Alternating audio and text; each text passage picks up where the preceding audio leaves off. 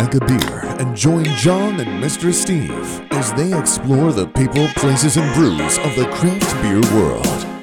You are now entering the Might Be Brews podcast. What's up, everybody? Welcome back to Might Be Brews, episode 73. My name is John. With me, as always, Mr. Steve. How you doing tonight? I'm really glad I was able to make it here because I really was like 70-20 or 70-30 not going to make it. Really? The March Madness is acting up. Yeah. March Madness. Catch it. I'm not in it. I'm not in it at all. Boo. If you want to call like the Formula One season starting March Madness, I'd be okay with that. You can rebrand it. Doesn't start till Sunday. It starts Friday. It's already technically started, I'll say. Yeah, they're dicking around. Yeah. Well, they're testing. They're sandbagging. There's some sandbagging Probably. going on. That's what I hear. Guaranteed. That's what I hear. They say Mercedes every year says we got to get our shit together. We're struggling, and then they just come out the first race and blow everybody away. It's coming. We'll see what happens. But guys, we have a fantastic, very exciting guest here with us. We've got Dan from the Furrow Blendery and Ghost Garden. Dan, how are you doing tonight? Doing well. I haven't caught the madness yet. No madness. We'll see. There's still some March left. There's still some March, but I've got. Like I'm checking a fake bracket during the entire thing. Yeah. I've got zero madness. No. But the March I'll take. Dan, I'm like super excited to talk to you, right? So I feel like I was like a low-key fan early on from like your brewing days, and knew about you, heard about you, and you started to, from what I felt, my perception, you were getting this good reputation in the beer world, and then I hear about this new thing that you're doing, and I got really excited about it because I was just starting to learn about things like barrel aged and wild fermentation and blending and things like that like weren't even on my radar. I was just like, I think I like Mosaic hops more than this hop, and still trying to figure out what I like. And then, as I start realizing this whole other this whole other level of beer, it's exciting to hear that there is somebody local that's putting a thing like that together. So I'm really excited to talk to you. There's a handful of operations around the Philly area, but it's not a style, it's not an approach to beer that a lot of people go about. Just because it's unpredictable. I mean, you dump a lot of beer to make good beer in the barrel world. It's unpredictable. You know where it's going to end up. It's not something that's necessarily scalable. So if you're looking to start a brewery and start a blendery, there's not a whole lot of ways you can do it. Where usually you see it the other way, where it's folks who have a brewery where they're putting out all their stainless stuff, their IPAs and all the things that kind of keep the lights on, but then they kind of have some barrels squirreled away in the back. They're like, oh yeah, we decided to play around with something. Where to be dedicated to just oak, there are places that do it, but there's not a lot relative to folks who are doing stainless fermentation. Yeah, absolutely. It's we recently had a guest on that did this whole movie on bottle conditioned beer, and he spent time in Belgium, right, with what is it, Draventin, and I don't think he said he did the tequila, and he said it much more, he pronounced it much better, but Cantillon and whatever else. But like the whole discussion we had with him was just completely fascinating to me to realize how much more difficult and how much time goes into these things, these wild fermented barrel beers, things like that. So I'm super, super excited to get into it.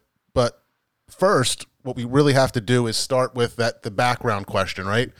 All new guests, we have to ask you, what was your first craft beer experience? Try to walk us through the first time you had that beer that made you go, holy crap, there's something really special going on here. Yeah, I have two, the things that come to mind, I have two bad answers. The first one is peach strawberry blonde. Oh, there you go. Nice. I thought that was really like my 19-year-old self thought that was the shit. The Pete's Wicked shoot off. Yeah. I don't even know if where the brewery is or if they even make anything like that anymore. Between that and Sam Adams Summer Ale, which think about the first things where I was like, oh, okay, this is a little bit different. This has some ingredients I haven't seen before. Yeah, it's not as like a romantic of a story. I'm not sure. What do people typically say? Like, what's their go-to? The most I think we've heard is Sierra Nevada Pale Ale. Yeah, I think that's probably the most popular. common, yeah. I like being drawn to having a couple of new ingredients that I'd never seen before, and then just basically underage drinking as well, which I would never promote or condone. But we do. That's not far off. Concept. That's not far off from my story, because I really started off not liking beer at all, and I was drinking Twisted Teas and Jack and Cokes, and that was like my young drinking days early on, and when I first started to get that taste of beer, not even craft beer really, right, but Leinenkugel summer shandies that turned into Blue Moons and Shock Tops, and these citrus wheat beers, and but then, I actually, when I fell in love with like the Blue Moons and stuff, I put a kegerator in my house, and I constantly had Sam Adams Summer Ale on. Like, that's one that like my wife and I both loved. That it was a good, it's been a long, long time since I've had it, but, a nice big body beer that's not a crazy ABV and still crushable. So it's like, it kind of was just, something, but my real gateway that blew my mind was a Sculpin. The first time I had a Sculpin, it was probably one of the early, like, just IPAs that I ever had with all the hop and malt and everything. I was just like, holy crap, there's so much going on here compared to a lot of the stuff that I had before. So, that's kind of my thing. But it's funny you brought up the Summer Ale, because that's definitely one of the earlier beers that I had. Yeah, I was lucky. I mean, my phase of drinking shitty beers, it was basically 1 year, freshman year. And then I was lucky enough to kind of get linked up with some guys on the hockey team who somehow were all into drinking craft beer. And so they kind of steered me away from that pretty early on. But I remember, freshman year, helping people with their work and doing, was it Molson Triple X? I charged them a case of Molson Triple X to help them with their work. So that was 1 year when I was dumpster diving. And then soon after I started getting into craft stuff. Growing up in Central PA, I'm a Trogs homer. With their current brewery in Hershey, my parents' house is about a mile away from it.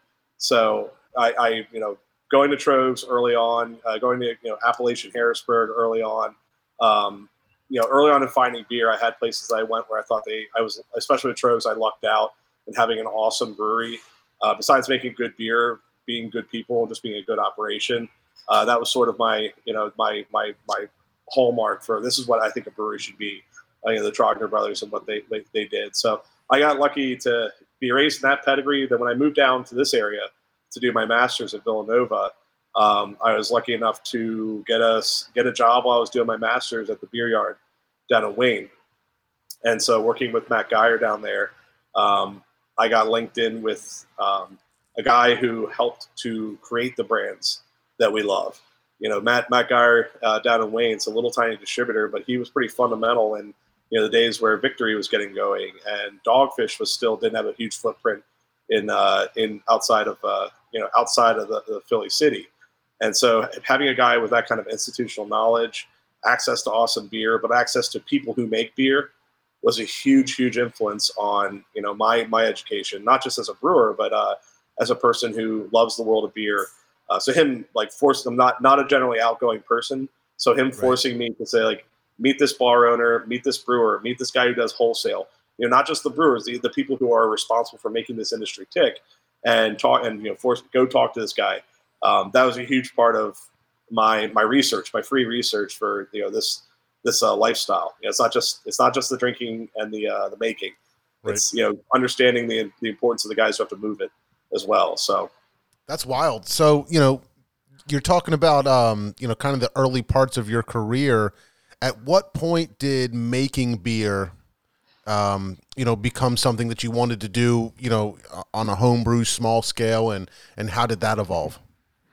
Well, yeah, I mean, when I went off to college, had a good time, came home, and my parents were pretty clear with me, you're not going to drink at home while you're here. And, you're in our house, you're not underage drinking. So I was like, well, what if I make it?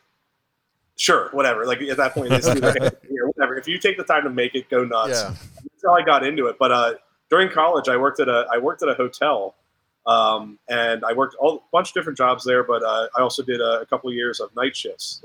So basically, I had 8 hours paid to sit while everyone else is asleep and just read and read and read. And being an English major, obviously I read a lot of stuff for school, but like I had 8 hours a night to just study and read everything I could find about beer. So having that chunk of my life, I would not recommend working at nights to anybody. No, it's terrible. It messes with it messes with everything. But if you need 8 hours a night where nobody's bothering you, and it's that, I mean, having that time just to sit and read everything I could possibly find, I fell in love with it. Just as sort of a research. How do I do this? How do I figure it out? So that's how I kind of got into brewing. Then at college, I was brewing and not brewing but fermenting in my dorm room. I'd have a couple carboys in the dorm room fermenting out and packaged there as well. So I made it work. But I would kind of go home to Hershey, to my parents' house to brew, then drive the wort 2 hours up to Central PA. I went to Juniata. It's my alma mater, but I would drive the wort 2 hours back up to school to ferment. So that's the kind of crazy that I was involved with. Yeah, that's wild. Crazy story. I was about to ask, what do you mean that you were just fermenting there? But that's nuts. I wonder at what point does the wort become not legal to have at college? Not illegal, but against the college rules. They're like, hey, you got beer in there? Like, no, I don't. I have wort. What are you talking about? Yeah, this is pretty much tea right now. Yeah. Yeah. I feel like at some point they wouldn't split hairs. So you gotta get this crap out of here. Yeah. Get out of here. My RA actually said, if you can sneak a keg past the security desk, call me. So I don't think it would have been a problem when I was at Temple. They'd just been like, fuck. Nice. You're making it? Go do whatever you're doing. Yeah, go nuts. Don't bother me. So don't ever knock on my door again. Before we talk about this first beer that we're drinking, kind of walk us to the next step, right? So you're home brewing, you're going to school, you're working, you're studying, and then you start getting some jobs, right, in the industry. But how did you end up becoming an actual brewer with a legit brewery? Yeah, I mean that's it's appropriate that we are drinking this beer to sidetrack it, but not sidetrack it. This saison is released under the Noble Toil series. So as I'm doing small batches and like just fun one-off blends, I just created a series for it instead of having to rename and redo art for everything. So okay, this is the series of beers I'll put out when I have a small amount of things. But this one was brewed with Free Will. But not just with Free Will, but with a guy named Nate Walter, who I'm not sure if you know him. He's one of the few white guys with dreads. You can't miss him. He's one of the guys that I don't know, but I know of, and I feel like most people know of. Yep. He likes it that way. Yeah, he's not a super outgoing guy, but we brewed this beer together. Last year, Ida flooded out their cellar.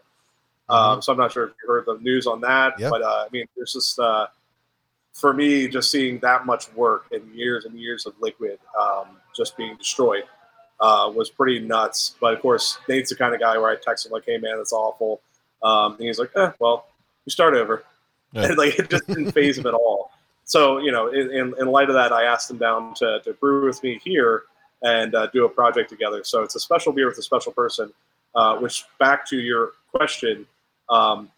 My first foot in the professional brew house was because of Nate. Okay. He was brewing at Mackenzie's in Malvern at the time, and I was homebrewing and doing sours and stuff at home that people enjoyed, and they asked for bottles of homebrew and stuff like that. And Nate let me come and make some wort on his system and put it in barrels and play around with it. So it's great that you asked that question while we're drinking this beer. Because that was, 12, 13 years ago now, that he gave me my first, it was unpaid internship, but basically coming and working with him to learn how to run a professional system. So, this beer is my little thank you this many years on, getting to, kind of hand it back a little bit. Getting handed back was special. And on top of that, I don't know why he never told me this, but Nate left Mackenzie's to go up to Free Will.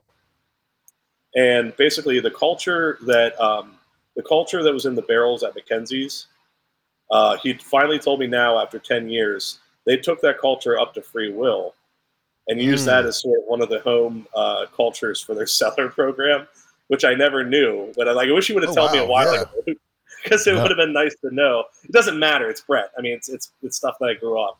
It's not. There's nothing proprietary about it, but it would have been cool. So this beer was brewed. This beer is brewed with cultures from some of the last bottles that Nate was able to save from the cellar. Nice. So the idea that this 12 years ago, this culture starts in a barrel in Malvern. It goes up to Free Will for many, many years. And now, 12 years later, it's coming back to Malvern, from his bottles. And, we're keeping it going here in some of our barrels. So I don't know how I could make a prettier story that just shows how much care people put in this, particularly with, all brewers really should, and most do care about the product. But people who are devoted to barrel aging, people who take the time with projects to be ruthless and say, this is not good, this is good, and be tough on themselves, it takes a lot of care. And so just having this culture handed back and forth over 12 years was pretty special. So that's what you're drinking now. That's wild.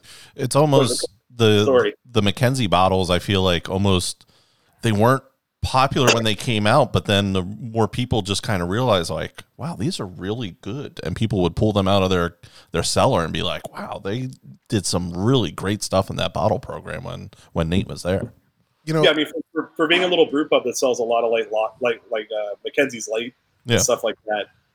Nate was just doing these projects on the side, and nobody was paying attention, but I was lucky enough to get to work with him on some of those. He was almost genius in the way it's like, yeah, you're right. They make that light lager, the stuff that they can sell upstairs. And he's like, I'm just going to start squirreling away these little bottles, and we'll get rid of these. It was like his little pet. Genius is one word for it. It's crazy. Like, I feel like a lot of people have these really fond memories of Mackenzie's, and I keep it's never a place that was really big on my radar. I remember drinking there once when I was really probably 22 or 23 or something like that, and I probably had some kind of whatever their version of a Blue Moon was or something, right? There was probably some wheat beer there. Yeah. And I remember thinking this is the craziest place. I think in the basement there was a really cool bar, a downstairs, and there was games and darts maybe and stuff like that. And I was like, this is just a really cool place to hang out. But it was just a place that I guess as I started getting into beer, which wasn't that long ago, but I don't know, just I guess I never really took that place seriously, or it was on my radar as something that people were talking about. But the more that we've gotten into the podcast and interviewed people, roads kind of lead back there. I don't know if it was because it was one of the only spots for a long time, and a lot of people came out of there, but I just always hear people have a lot of respect for, those saisons and those bottles that were coming out of there back in the day. There's two other names, Gerard from up at Forest in Maine. He was there with Nate for quite a time. And then I believe the opening brewer was Scott Morrison. Have you ever crossed paths with Scott Morrison? I don't think so. I have not. Well, I guess being an independent, I do get a little bit more freedom to say whatever the hell I want. Scott Morrison, I call him grandfather. If you know the book on saisons that Phil Markowski wrote. I've heard of it, but I haven't read it. You'll wonder why there's a bunch of references to Mackenzie's, this random ass brew pub in Malvern. Scott Morrison was close friends with Phil Markowski, and Scott produced some awesome saisons. Saison Voiture that they still brew. I think probably goes back to him. He's been around the industry for a long time. He was a mentor of mine as well. He's called grandfather because none other than Jean Broilette IV of Tired Hands referred to him as the grandfather of saison. Okay. I never let him live that down. How Eric, he hates it. Because it's ridiculous. He also made a grandfather saison, but he gets a lot of respect, and so that lineage from him to Nate to Gerard, and I'm not sure who's brewing there now. I guess that's how I'll put it. I'm not sure who's brewing there now. They've been around a long time. It's interesting at this point with kind of the project that I'm doing to look back there. 15, 20 years. Right. At what a brewery or brew pub was and where we are today, and where do we go from here? Is one of the big questions I'm trying to answer with this project. Yeah, I believe it. We're always talking about how difficult it must be to be another brewery, somebody else in the mix when there seems to be a lot of competition and things, and how you can do it differently, and how do you ride that perfect formula of having some, a little bit of hype and people excited about your beers so that they're talking about it and spreading the word, but also, not overproducing. And there's just so many things to go into it. It's got to be such a crazy thing to try to figure out as an actual brewery or brewer and business owner. But I'd like to talk about the right answer either. Yeah, sure. Not one size fits all. So tell us more about this beer. You obviously told us the backstory, but tell us, what's going on with the ingredients in the brewing process and what we're tasting. Yeah, the brew day itself. A lot of the beers that I'm producing, the brew day itself is probably one of the least important days. You're making wort, and I've even played around with taking some wort that Locust Lane was brewing, just doing small projects with taking something they're already brewing, is training off a little bit to play with. It's the saison base. It's about 80% Pils malt, 20% wheat. Very uncomplicated as far as the brew house goes, and the malt bill. We're doing a couple. You said you're not super technical or how interested you are in it. We're doing a little bit in the mash tun, a couple steps, 3-step mashing to basically build up a beer that is light, doesn't sit on the palate, but making it so it still has plenty of protein left in it. Plenty of protein left in it so that it doesn't taste watery. So a lot of that can be achieved in the mash tun through manipulating temperatures and times and things like that. But that's really kind of like gilding the lily. It's a very simple brew day. There's nothing too crazy about making saison wort. It's a fairly simple process. Right. After that, when it goes into oak, that's like what we're pitching. Temp, keeping fill level on barrels, blending back for the right level of acidity, right level of funk. That's kind of where it happens. The brew day itself is fairly straightforward. So how are you, what's the right word? Inoculating? How are you, is that the right word? Did you read that in your calendar today? Yeah, I just looked that up. How are you getting yeast in it? This one in particular, most of the beer was fermented out with, I can use DuPont and a couple strains of Brett on some of it. And then the other half of the batch was pitched with another yeast that I use and culture from Free Will bottles. Yep. So that's you kind of said that earlier, yeah. Free Will bottles and growing them up in starter wort and pitching and see what happens. And with anything in oak, you're getting a little bit of the character from what was in before, not in terms of the liquid itself, but the microflora in the barrel. Okay. So you're picking up whatever's in there plus what you added, and then just seeing what comes out on the other side and blending that. So that unpredictability is part of the game with oak fermentation, which I'm sure you've had guests on before that have talked about that. But you got to accept the fact that you don't know exactly where it's going to land. But what you do learn is seeing the trajectory of a beer, seeing it tastes like this young, we're at this high point. I think it's going to plateau here. It doesn't get better from this point. Get it out of the barrel. And knowing where that trajectory is, where you're not sitting on something too long where it actually starts to fall again. Sure. It goes acidic, or it tastes like vinegar, or it gets weird or meaty. All these weird things that can happen. You have to know when to pluck it and get it out at the right point.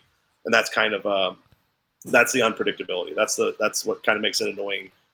As far if you're looking at this as something that's scalable, if you're looking at something is where it's always going to be 1,000% the same thing. That's just not how this works at all. So that's why a lot of breweries are like, yeah, no, that sounds like an awful idea. You're not going to make money at that. So this beer specifically, was this one wort, one barrel? Was it a bunch of different barrels blended into one, or was this more of a straightforward kind of brew? I feel like it's like one wort, 2 barrels. One wort, 2 barrels. Like a 30-minute internet video. We might get a spam link for that in the chat if you pay attention. Sometimes we get the porn spammers. So this is the same wort put into 2 different barrels, and I actually ended up cutting it. The other thing with using the Free Will culture in one, and then what I would typically do in the other, I was able to kind of play back and forth with the blend level to get what I wanted. Right level of funk, light acidity. It's a pretty little. I think it's a pretty little beer. There's nothing, it's nothing crazy. It's just a nice little saison, and that's kind of what Nate and I wanted to do because this for this project, saison is a style that I know it's supposed to be the year of the lager. I'll be waiting for the year of the saison to come back, but it's a style that every once in a while just coming back to it and be like, oh, this is pretty. This is nice. There's no 13%. There's no like Dunkaroos, cookies dipped in it, all this other shit. It's like nice. It's a nice little beer. Yeah. I feel like saisons are kind of coming back a little bit. I see a couple more people doing it. I know the Seed down in Atlantic City is definitely getting out their saisons, and I feel like it might, you might be a year or two away from the year of the saison, but it's coming. Yeah, and that's the one video that I want to do. If I knew how to actually run video program, one video that I want to do is this making the argument for petite saison or just little saisons as a sustainable beer. So given that they're predicting within our lifetimes that we're going to be some post-apocalyptic hellscape with no agriculture and stuff like that, right. Good luck getting hops. Good luck getting a ton of malt. I mean, all these things might dry up, even with supply chain issues, we start to see little pops and business of problems. The argument for petite saison is it's not grain intensive. It's not malt intensive. You can still get, this one's a light one, but you can still get plenty of cool flavors from yeast, which require very little input from the environment. Basically, if we just drank more low ABV saisons, you don't have to truck it. It doesn't need to be chilled to ferment. It doesn't need to be chilled to store. I think we'd save a lot of energy and a lot of resources if we drank some more of this. And you can still get plenty well and hammered on it. But it's, going for these like 14%, huge labor-intensive, resource-intensive beers, especially when we're talking about hops. I don't know, reading the tea leaves and what's coming out, how long can we sustain that? How long as an industry or how long as an environment even can we keep doing this? So I think I'll stick to petite saisons. They're easy, they're not easy to make, but they're light, they're complex, they're not intensive of resources, and they can be plenty intriguing. It's intriguing is a very good word for it. As I was sipping it, I was thinking saisons. People can use saison to talk about a bazillion different beers. That I feel like when people say saison, that's like the biggest range or spectrum of beers that people talk about. Like can have a saison that tastes nice and light and refreshing, but I can also have a saison that really the taste just knocks you over the head, and it's just almost too much at times. Yeah, I've got a negative association with saisons because I think the saisons that I had early on were maybe like these heavy peppercorn spiced whatever, or I always say that they've got a funk to it that I don't like, and I know now that I appreciate a little bit of straw and barnyard, right? And little horse blanket, little horse blanket. Yeah, exactly. Well, this being a barrel aged saison, it has that. It has those Brett notes. Here's a pet peeve of mine: the word farmhouse. For the last 20 years, at least, like breweries have wiped their ass with the term farmhouse. Mm-hmm. To like what they're trying to describe as something. It's rustic. It's malt forward kind of thing.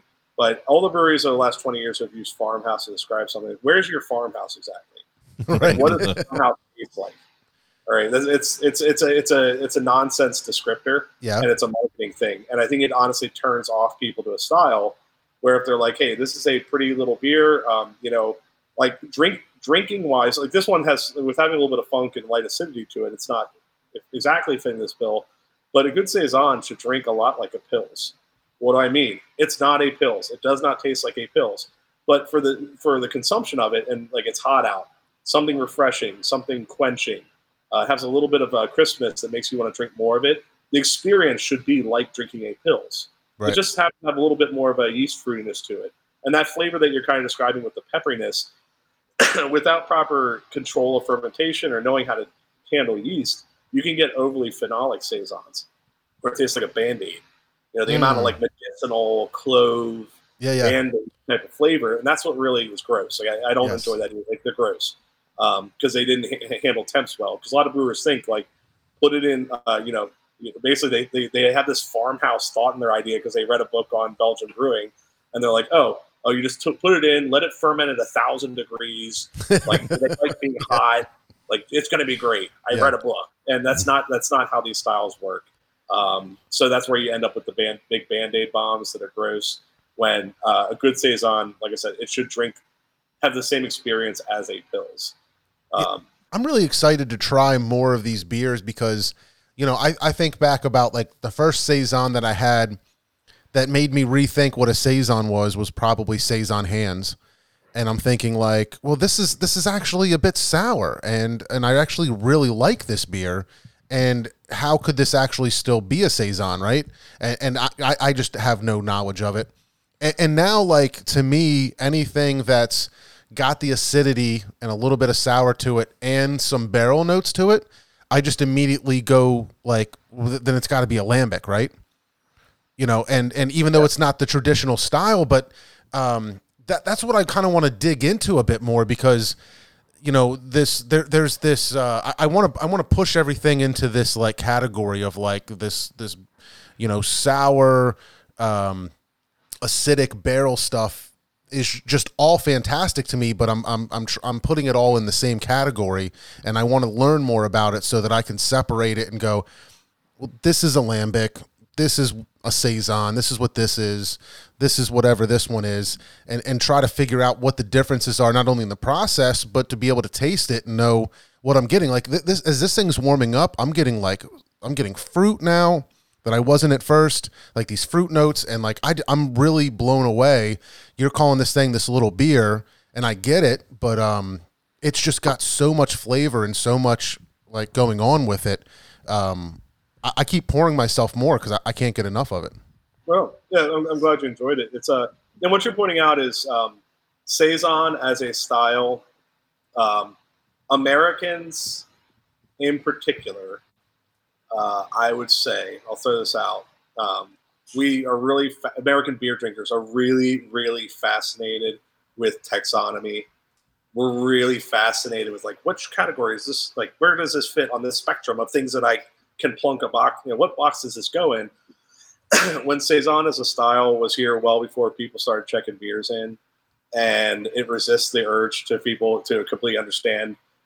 Before I make it sound completely esoteric, just to make the point that this style has agrarian, pre-industrial roots, and it resists our modern need to have the taxonomy. That being said, identifying the difference between a saison that is barrel aged and one that is not would be like that's the first big fork in the road. Sure. Where you start getting the barrel aged saisons, you're starting to veer into that thing where I'm starting to taste things that remind me of a lambic. Right.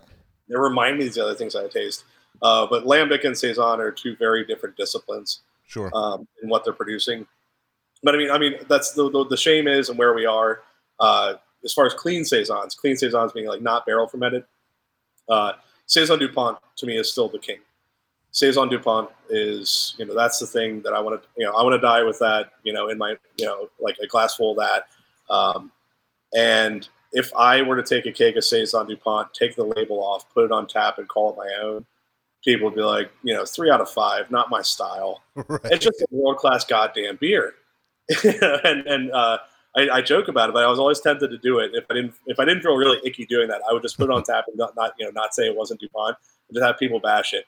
Because that's where we are, where like the idea of subtlety, the idea of light notes, the idea of something that's actually enjoyable to drink and is pleasant, it makes you want to drink more of it, not because you're hearing about it online, but because, like, gastronomically speaking, this is pleasing to me. If you like that sort of thing, DuPont's your guy. But that's just not where the beer drinker is. So it's not old man shaking fist at clouds. It's just making a point like, there's some things that are the kings of saison. But they just don't. There's no hype, and there never will be hype. And maybe there shouldn't be hype, because then there's more for all the other people. Yeah, that really want to try it.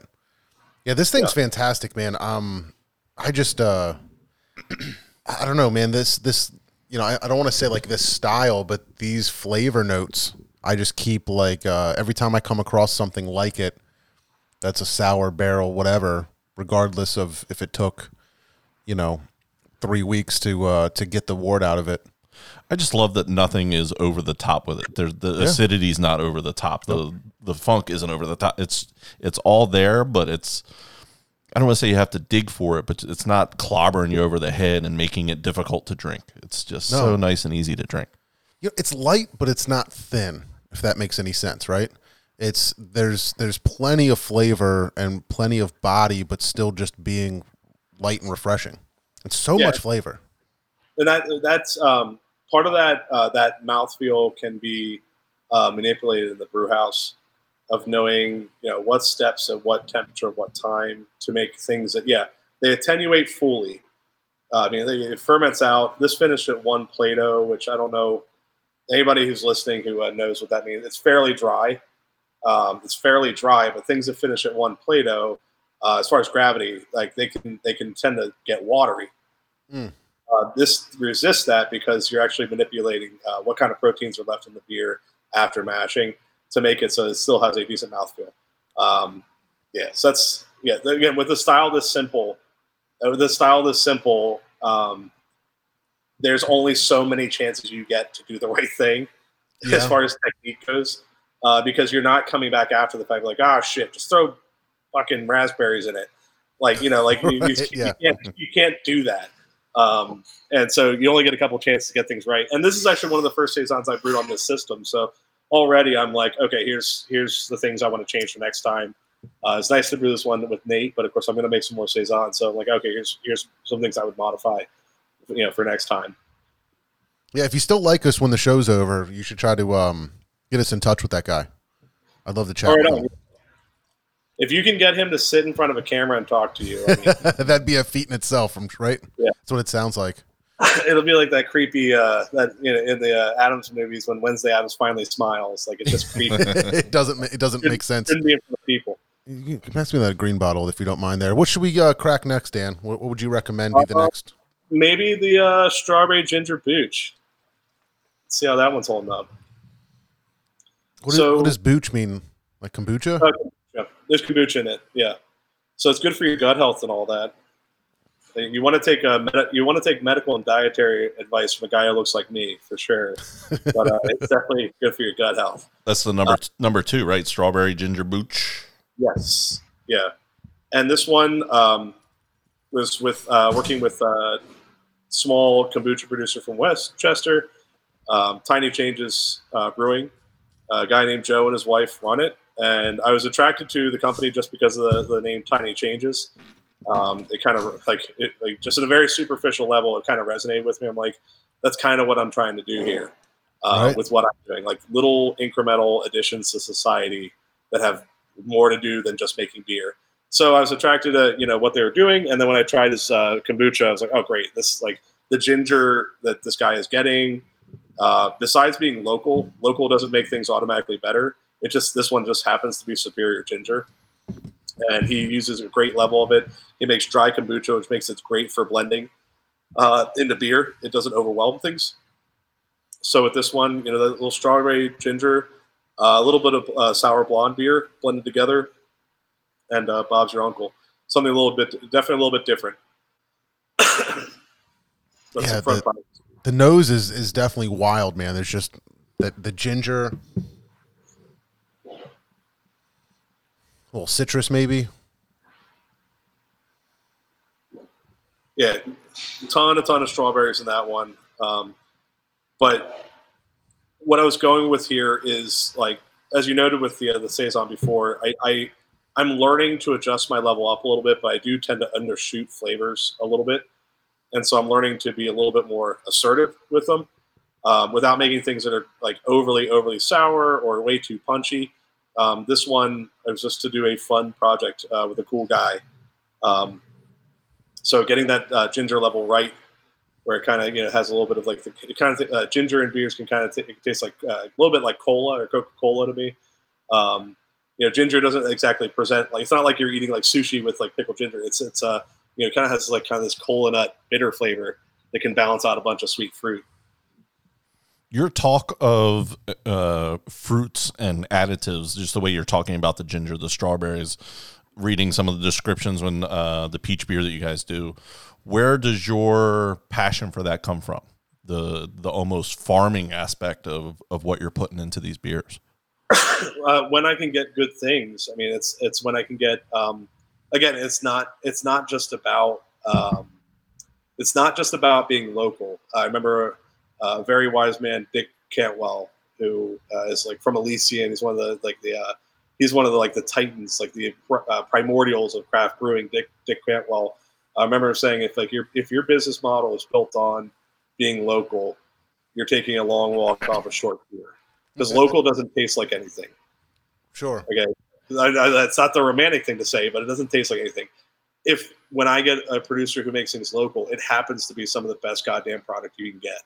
So just because it's local does not make it better. I just happen to know some people that make things locally that are some of the best you can get. Yeah. So anytime, and so if you're getting in, strawberries from Driscoll's that are shipped, 1,000 miles to get here, they're fine. They taste like strawberries, but they're not going to be punchy.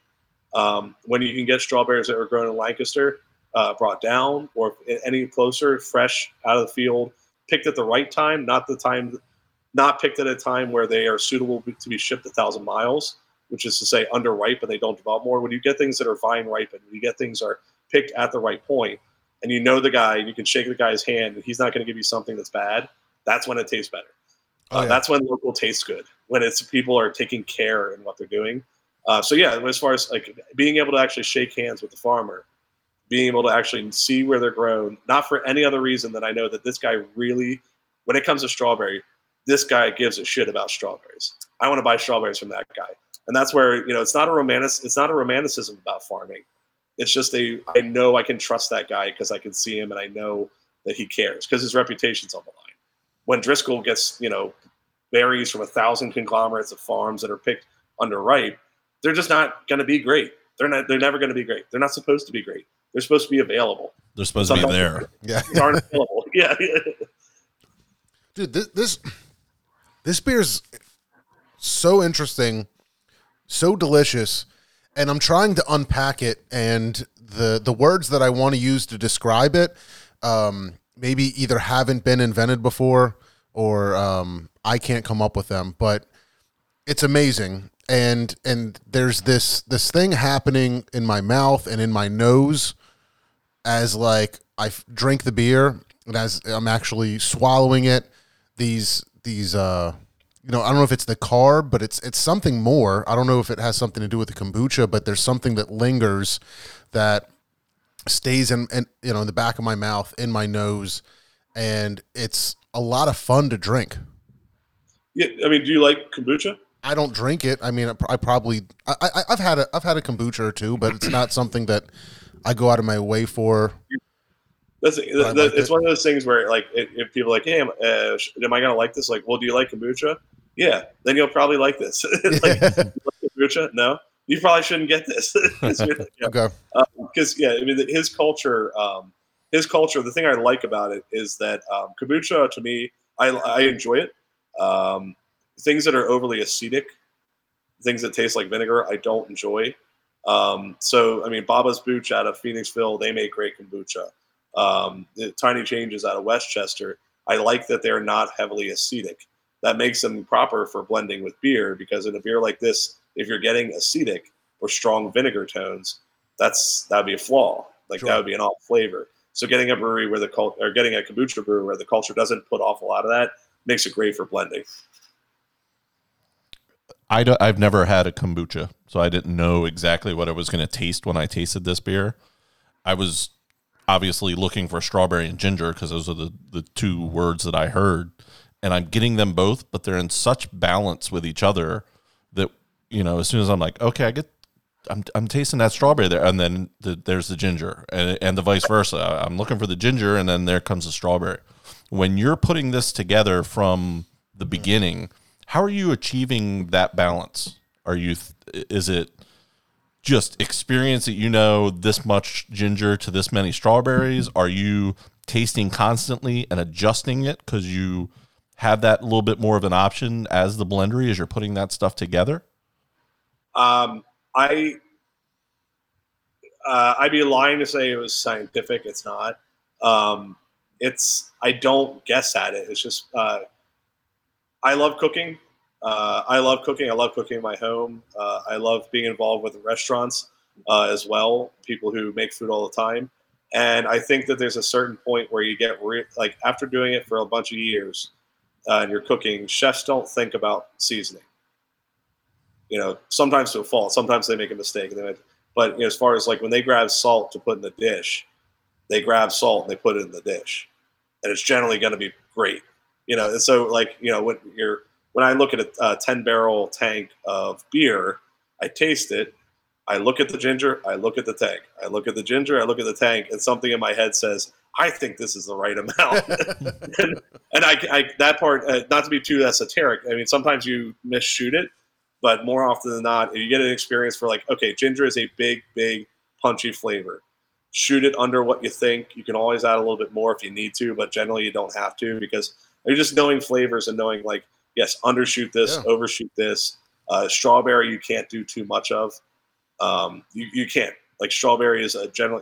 And berries in general you can't overdo, because if you overshoot it, you just end up with something that's more delicious. Like it's not that you can't overshoot a flavor like that. Ginger, if you overdo it, it can taste like a cigarette. Like it tastes like an ashtray if you overdo it. But secondly, the ginger that he's getting is from a place called Mad Radish Farm, which is I'm putting behind me in Malvern, like that's anywhere. Back around the corner there. Right there. Yeah, I saw those. Back around, Mad Radish Farm, and they're producing ginger. They're growing it there. They're harvesting it fresh, and when you're getting young, fresh ginger, it lacks the burn. Like when you think of eating like raw ginger, it's unpleasant. Mm-hmm. When you get young, fresh ginger that's still hasn't dried out, hasn't been grown over, it's a more delicate flavor, and so it's light and spicy and pleasant. A little lemon balmy. It's not the burny, hurty thing that you dice up when you're making stir fry. I'm having so much fun with this. Like, these beers are so unique and delicious, and have so much character that I'm just like blown away. Like I'm having trouble coming up with words to like. You're having describe. A moment over there. I'm having a moment. I really am. I really, really am digging these beers. I've made a living on giving middle-aged men moments. Take it as you will. Haven't we all? That's such a funny thing for a brewer to say. I mean, it's so true, but that's hilarious. It's only weird when you say it like that.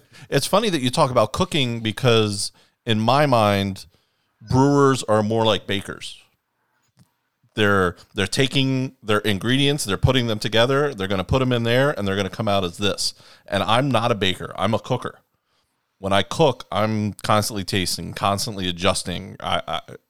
Will my salt be right? Maybe, but I'm doing a little bit something more to it as I'm going. And it seems like the blender, you get a little bit more of that, but not as much as I might think. Yeah, I mean, it's not a like I said, the brew day is the easy day. Mm-hmm. Like the brew day generally is pretty. If you've made wort before, like you can make lambic. I'm sorry, you can make lambic wort. Right. You can't make lambic. That's a very, very different thing. And I guess it comes back a little bit to like the idea of where God makes wine, men make beer. Where the idea of wine or mead or you name X product, where basically you are trying to take a product from the field at its peak, get it fermented out and in a bottle to preserve as much of what God put into that fruit. Where brewers, this is a very mechanical process. It's a very not manipulative. You are manipulating that raw ingredient to get a predictable result. Now that could be fantastic. It can foreground great hops and stuff like that. But at the end of the day, I think the idea that brewers do a lot of twisting and turning chemically to the product to make it on a chemical level, not chemically, but on a chemical level to make that product into beer. Where with wine, you're taking a grape and trying to preserve what was there before. And with a blendery, for example, I think what you might be pointing to is the idea that like there's a little bit more of you can't fake it. You can't fake it. You can't fix it in the brew house or just redo it. When you put 2 years into a project, like you better know kind of what you're doing, because you can't just fudge it a whole lot. You can blend some things out, but at the end of the day, if you're putting stuff in the blend that shouldn't be there, just throw it down the drain. It's just not worth keeping around if it's not right. So that's kind of what it's a little less mechanical. It's a little more it's sensory. It's knowing what's going to work together, what you're looking for when you're constructing and when you're blending that beer. 80% of the blend is going to be sort of your heart stock. In a blendery or in places that make this, generally speaking, they're not doing, like you said, like one beer, one barrel, and that gets batched out as a process. Generally, you're looking at they have one or two heart stocks where you have in the case of like New Belgium, they have a light beer that they brew and they have a dark beer that they brew. And every beer that they make is some blend of those two heart stocks. Where if you think about like a Christmas tree or Christmas tree bill, your heart stock is the tree. It's the structure of what you're going to put out of that facility, and then you're just hanging. Oh, this barrel has a little bit more of this flavor. You're just hanging little ornamental pieces or accents on that heart stock to make different blends. That's why places like Jolly Pumpkin, every beer tastes freaking great because they have great heart stock. They have great beers that they're starting from, so it's kind of tough to mess it up. Like the Jolly Pumpkin. Pumpkin beer is like one of the few pumpkin beers that I really enjoy. You know why? It doesn't taste like goddamn pumpkin. It tastes like a Jolly Pumpkin beer, and it's because their beer is great. So that's when you're thinking about that process of blending, it's really you have the culture in your barrels, you have the type of barrels that you like using, and you have a heart stock. And then when you go to blend, you're kind of accenting with little other barrels that stick out to you for some reason. But that center of it is always kind of be the same idea. That's wild. That's where you get the consistency from. Sure. Not to interrupt our great beer conversation here, but number 2 Kentucky has lost to the St. Peter's Peacocks. Who is that? And what seed is that? They were a 15 seed beating a number 2 seed. Wow. So I'm just going to light this piece of paper on fire when we're done here. Fighting Cox. March Madness lasted very quickly for me. The bracket is shot. Busted. Early busted bracket. Everybody probably got blown up by that one. Yeah, probably. Yeah. So Dan, I feel like myself, I was introduced to you. We didn't know each other. I'll say I learned about you with your days at Le Cabre. Can you touch on your Le Cabre experience and how that experience there helped evolve and get you to where you are now? Well, I mean, as far as the experience is everything. I mean, I think I came in to. I mean, Le Cabre is. I'm still an equity partner there, so I wish them an incredible amount of luck. I wish them all success. I would love for them to keep making money and doing what they're doing. I'm just not involved in operations anymore. So the Le Cabre started as a Word document.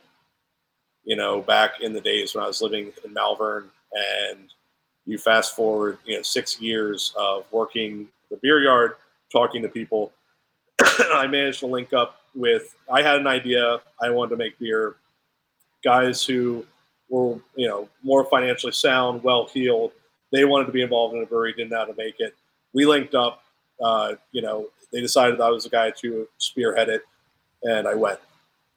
So that journey of learning entrepreneurship, learning the nuts and bolts of operating a business, that experience is invaluable. I'm not using it. I mean, I'm not using the business side of things or the running an organization. I'm not using now because I have no employees, which is some days I miss leading a team, and then there's some days where like it snows and I'm like people ask me like, well, what was it like leaving?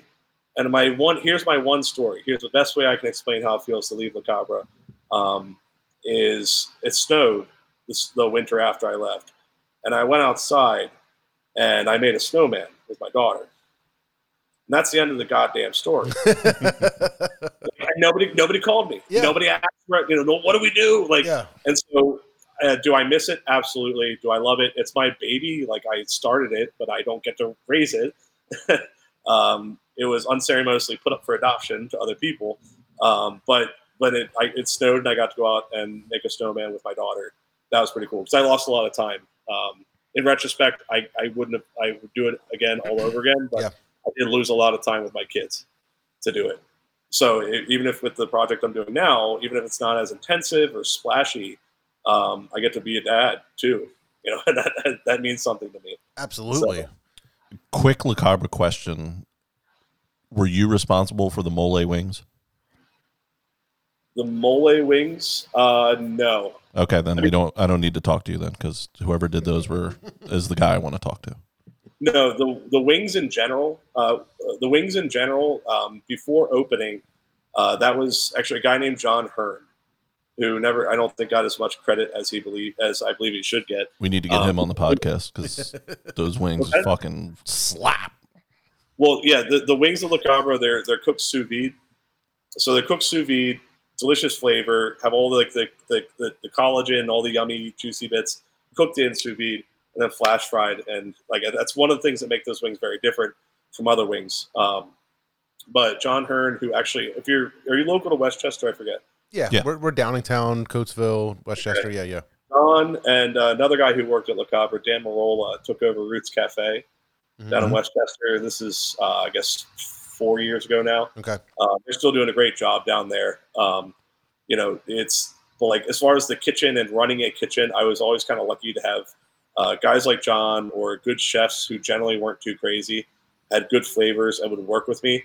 So as much as I will not take credit for those wings, I will take credit for being a very difficult person to work with for a chef, because I'm not a complete idiot. Like right. I have a vision for what this place should be. I know when to step back and say you are the chef, but I'm also not going to let something suck. Right. You can't. That's not an option. There's too much sacrifice, too much time, too much money.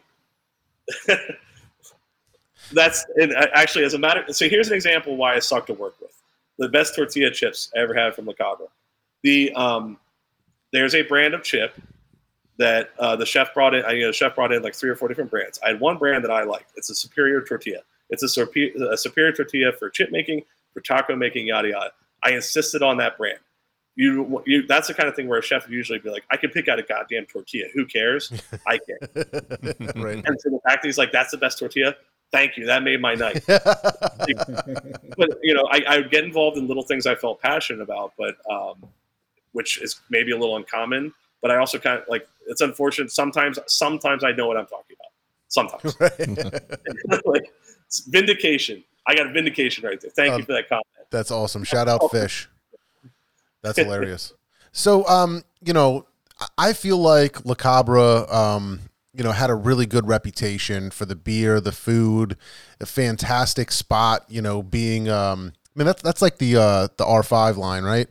Yes. So you can easily hit that and a few other great spots, in the area. But, I feel like Le Cabre had a really good reputation and was kind of blowing up with a lot of other people, with like the hop scene, right? Just a lot of really good, hoppy, hazy beers. I feel like that. What was it? Like the Shatters. What were those beers called? Shatter series. Yeah.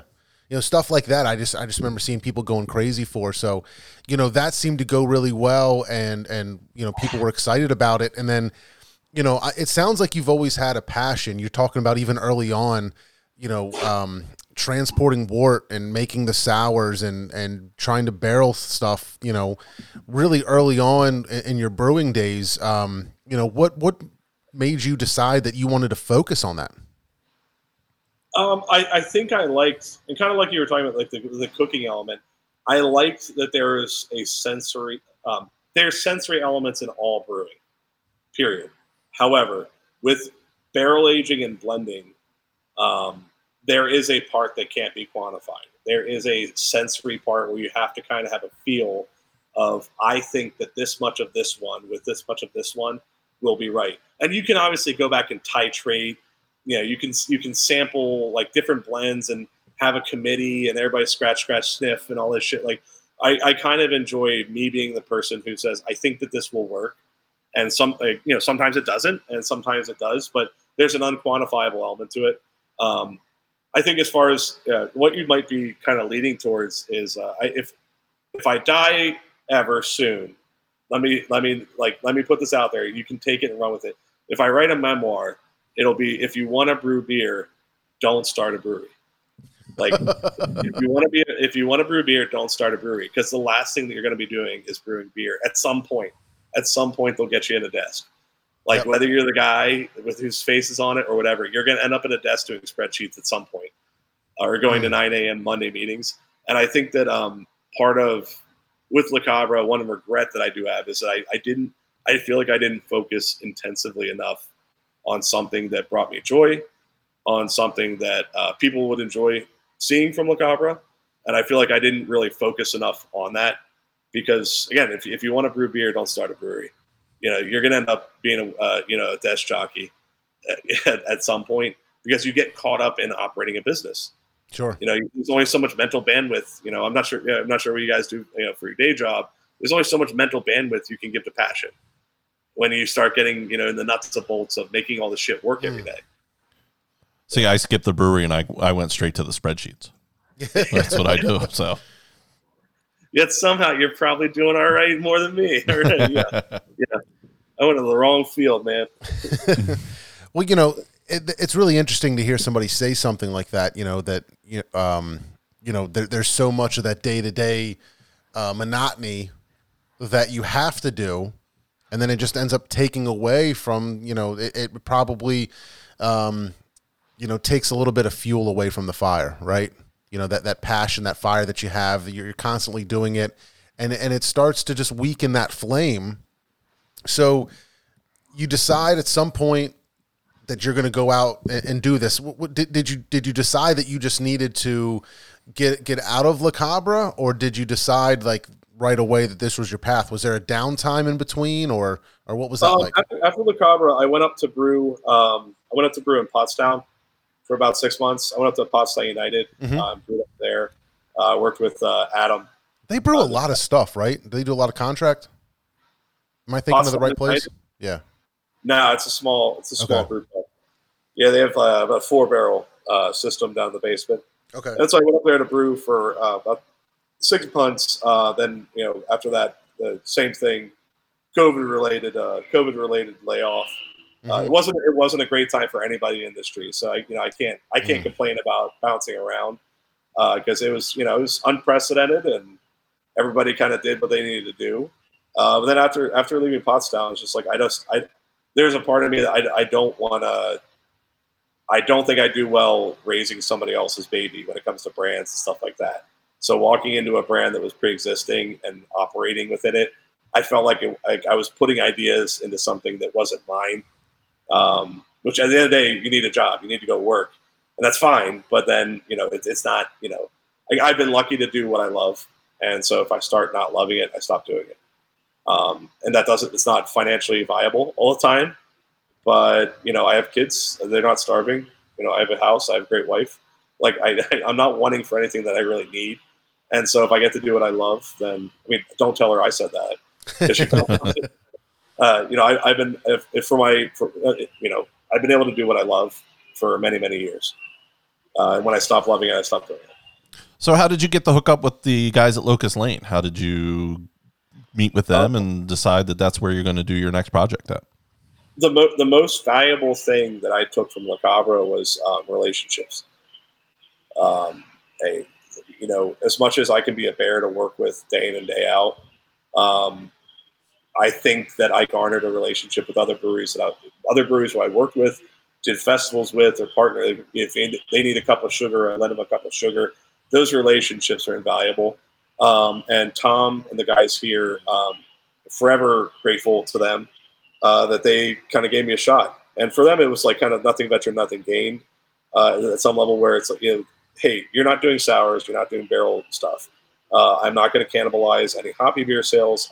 I never thought that I would say I miss brewing hoppy beers, but after a year of not brewing them, frankly, I do kind of want to brew some hoppy stuff. Yeah. But coming on board here, I was doing styles that they weren't doing. And so basically I sell my beer. It's a separate brand. They have no input on branding, beer, anything. Just I work with Tom to, hey, is there a spot in the schedule where I can get a brew day in? I take the word in the back and I handle it from there. So it's a good relationship where I get to do my own thing, but I work with a team. It's the support of a team. The front of house here is helping to sell the beer. I'm being supported on that end, and from a sales front, I can do online sales across the state, but without having to buy another building and staff it full of people. So from their end, they're getting some different beers that they don't usually have on tap. And from my end, I have the support of a team that does a great job, and they're solid dudes as well. Yeah, I gotta say, like we've had Tom on the show before a couple times. I think he was on the Brewers Roundup too. We did the Brewers Roundup with him, and we did the 2 different shows with the fam guys and all that stuff. But he has just got to be one of the most selfless, to me, out of a lot of the guys that I've met. I feel like he's probably one of the most selfless business owners, especially in the brewing industry, that I know. Right. I just feel like he's constantly willing to like help people out and look for an opportunity to help lift somebody else up. And I don't know if I don't think I've ever said it to him or anything, but that's my interpretation and my, my view of how I see him is he's constantly looking for an opportunity to do that for other people, which is just an incredible attitude to have. He's no dummy either. Yeah, No, he's no dummy. not at all. He's a shrewd businessman. But I think there's a lot of shrewd businessmen that don't have that. They don't care enough to go help other people. That's, I think, what makes him pretty special. He's not a sap. He just, he'll give things a shot. Or if it doesn't take anything from him, he'll try it. Sure. And I feel like, especially over the last 2 years, the really notable thing is over the last 2 years, still being that way. Because I can tell you that collegiality among breweries, maybe it's me kind of being on the outside a little bit, waiting for my barrels condition. I can tell you that sense of collegiality, even collabs and stuff like that.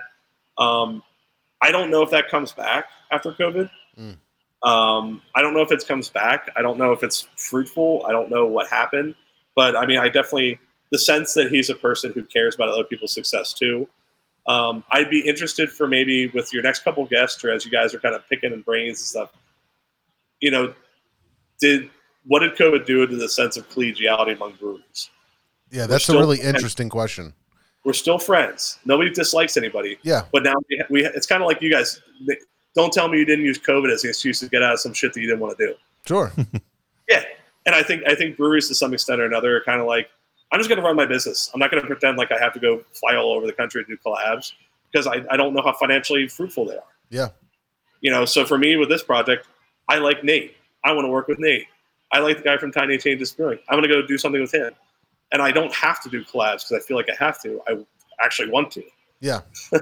But it might be. I wonder about that. If COVID, I don't think changed anything. I think it just accelerated things that were going to happen anyways. Is my sense with that. And I think that breweries. I wonder if it's just me. I wonder if there's other people who might say just generally reaching out, checking in with other people. There's no animosity, but I feel like it dropped. I wonder what other people think about that. Yeah, that's really interesting. I'm curious as well. I feel like at the beginning, we always say that like beer people are the best people, and it's one of those industries where a lot of times, even though they're technically competition, they're not. They try to help each other out. They try to collab. We hear stories, especially during COVID, of people constantly like, hey, I need this, you have this, or I'm out of aluminum. I got you. Yeah, exactly. So that's interesting. But, once everybody got past some of those supply issues and there wasn't a necessity for it, what actually happened to it, right? That's really interesting. Still true that beer people are good people. I'm not saying they're not. I'm just saying some of the, I think people are just really focused on their own businesses right now. Yeah. Rightfully so. There's nothing crazy about that. That's how most industries are. I can think of some examples. I know exactly what I think I know what you're getting at, and I can think of some examples that way where things got real tough, and you just got to focus on what exactly you're doing, and you just don't always have the time to, or the ability, or whatever, to worry about that kind of stuff, all that extra stuff that's nice to do, but. What should we crack next? We need to get another beer in. We're already Yeah, I don't know if we're gonna get another 2 in. What do you suggest? The cherries? I say change it up then and do Babe, do the Imperial Stout. You like Imperial Stouts? Yeah. We've been known to drink a stout or 2 in our day. Yeah. Yeah, the cherry's nice. I like the cherry. Definitely should try one.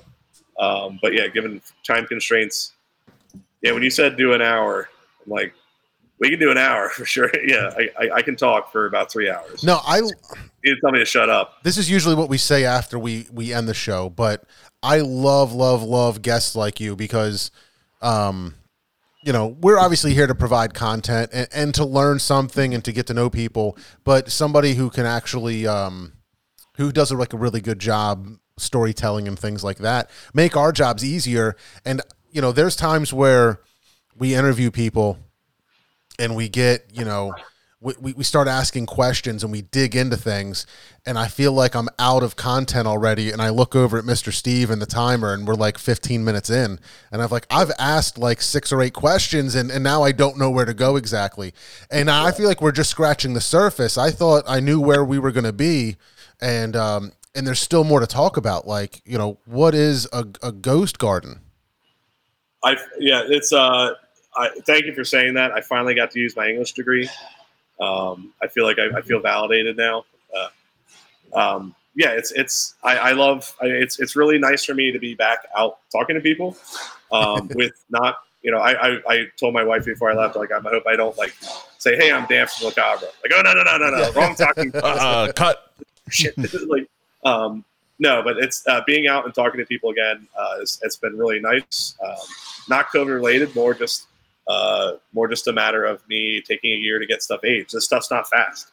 So it took me, I don't want to come out and talk to people until I have something to give them. Like, even you had asked me back in January to come on. It's like, well, just give me another 2 or 3 months. I have some stuff coming. So I don't want to talk if there's not product behind it. But yeah, Babe is one of the clean beers that I put out. Brewed the wort with Locust Lane, Itocaf. I put it in Manitani whiskey barrels. It's dry for an imperial stout. I find it to be dry. Oak whiskey, no adjuncts. There's lactose. There's a small amount of lactose, but basically just a tiny bit for mouthfeel. I don't add enough lactose to basically anybody who it's not a perceptible amount, where it's added to just enough that I know that it's gonna fill in the flavor of a beer. I don't use lactose at a level where you can taste it. Even with the hoppy stuff that I did at La Cabra, I don't want to taste it. Right. I think used in small amounts, it's not a gimmick. In small amounts, it can really round out a beer nicely that's pleasant to taste. When it's overused, it's like old baby formula. I don't want that flavor in my beer, but it has a place in low amounts in beer. I know you probably have a lot of lactose haters on, or lactose lovers on. I think it has its place in small amounts. It can be flavor positive. Makes sense. Yeah. I just am going to use the descriptor old baby formula as much as I possibly can. I'm taking that. Well, that's the barley wine that I brewed down at La Cabra called, they still brew it, I think, Old Formula. The name came from that. Yeah. That was the worst smell, man. You'd find that old bottle that fell behind the back seat, and you'd open that thing up and oh. Why'd you open it? Open it, you dumb dildo. You don't open it. Leave, throw it away. Just throw away the whole bottle. Yeah. Man, if I would have thrown away a bottle, my wife would have killed me. I used to have 6 bottles. Why do I only have 5? Well, let her open it then. Yeah, Chris. Yeah, I'm on kid number 3, so I get that. No, thank you. Man, no number 3 for me. I know it'll end up being another girl, and I just don't know if I can do that. That's why I had to get a boy dog. I was not Yeah. having 4 different girls in the house. You got 2 girls? Yeah. I have 2 girls as well. So does he. Same. I did 2 girls. Luckily, the third one came out boy. Did it? All right. Yeah. That's rare. That's like hitting the lottery. Clickety clack, boy came out. Don't they say when you have 2 of the same, then your chances are 75% to have the same one for the third or something like that? I've never heard that. No? No, I've never heard I think that's a thing. But also I know I wasn't taking the chance. I was not rolling those dice. 54% of statistics are made up as well. That's what I hear. Yeah, usually I hook it left. Hook it right. Yeah. Gotta hook it right. That gets the boy. Yeah, hook it right. Man, I'm trying to think of a different way to explain beers, because me not understanding the brewing process and just liking to taste things, if I like a beer, I say it's balanced, it's got good body, and it's well-rounded, and that's that's my entire vocabulary. So the last few beers, I'm really trying to really dig deep and think about what it is, because I do feel like these beers are giving me an experience. And not that I'm trying to compare it at all, but I think about it's a completely different thing. But the cider people, Dressler Estate, you know, maybe because it's just unique and different and out of my normal wheelhouse of hazy IPAs and Pilsners and whatever, right? It's an experience, and like when I have these things, it just completely. I feel like it's like a life experience, right? I'm just like experiencing something that's completely different and amazing, and I feel like I'm actually getting it with this stout, even though there's not a there's no pepper in it or chilies, and there's no marshmallow and shit like that. There's a lot going on here that maybe it's simple, but at the same time, like I'm getting some heat from some whiskey. I'm getting like those roasty notes that aren't too bitter, but there is enough bite there that it helps balance out. There's a little bit of the sweetness and I feel like it almost goes chocolate. Like I feel like I'm about to taste chocolate, but it's not, and it kind of goes away. The thing that sticks out to me a lot is like slight whiskey. They were fresh barrels, but that was only part of the blend. So again, I have my whiskey. Aged one. I have my one that was aged in virgin barrels, which might also be a little bit new. I don't know if a lot of people are using virgin barrels. Mm-hmm. Where, like it's never been used. Right. It's a barrel like just they use to make whiskey. So I basically have my virgin stuff, my whiskey stuff, a little bit of stainless, and then I back blend because I'm not a huge fan of liquor, frankly. When I have a whiskey stout, I don't like it to be a knock you over the head kind of whiskey flavor. I like a little bit of nuance to it. Not always a popular opinion, but I like to have the nuance. But I understand what you're saying. And if I didn't have to sell beer for a living, I think I'd probably be able to do the same thing you do. Where it's just like where it's like everything's where when I have a beer that I like, I don't want to talk about it. Mm. Like I don't want to talk about it. Like my only thing I say is everything's where it's supposed to be. Yeah, all the parts of where this is supposed to be, everything is good. I want another one. That's all. Like when you really enjoy something. Yeah. If I didn't have to sell beer for a living, that's all I'd ever say about a beer that I like. Is everything's where it's supposed to be. Yeah, I feel like that's great. Give me another. Yeah, exactly. No, I like that because I feel like that reminds me of a couple of things. But one, like we're supposed to be providing some kind of beer content. Like I feel selfish, right? Like we really are in it because we just love talking about beer.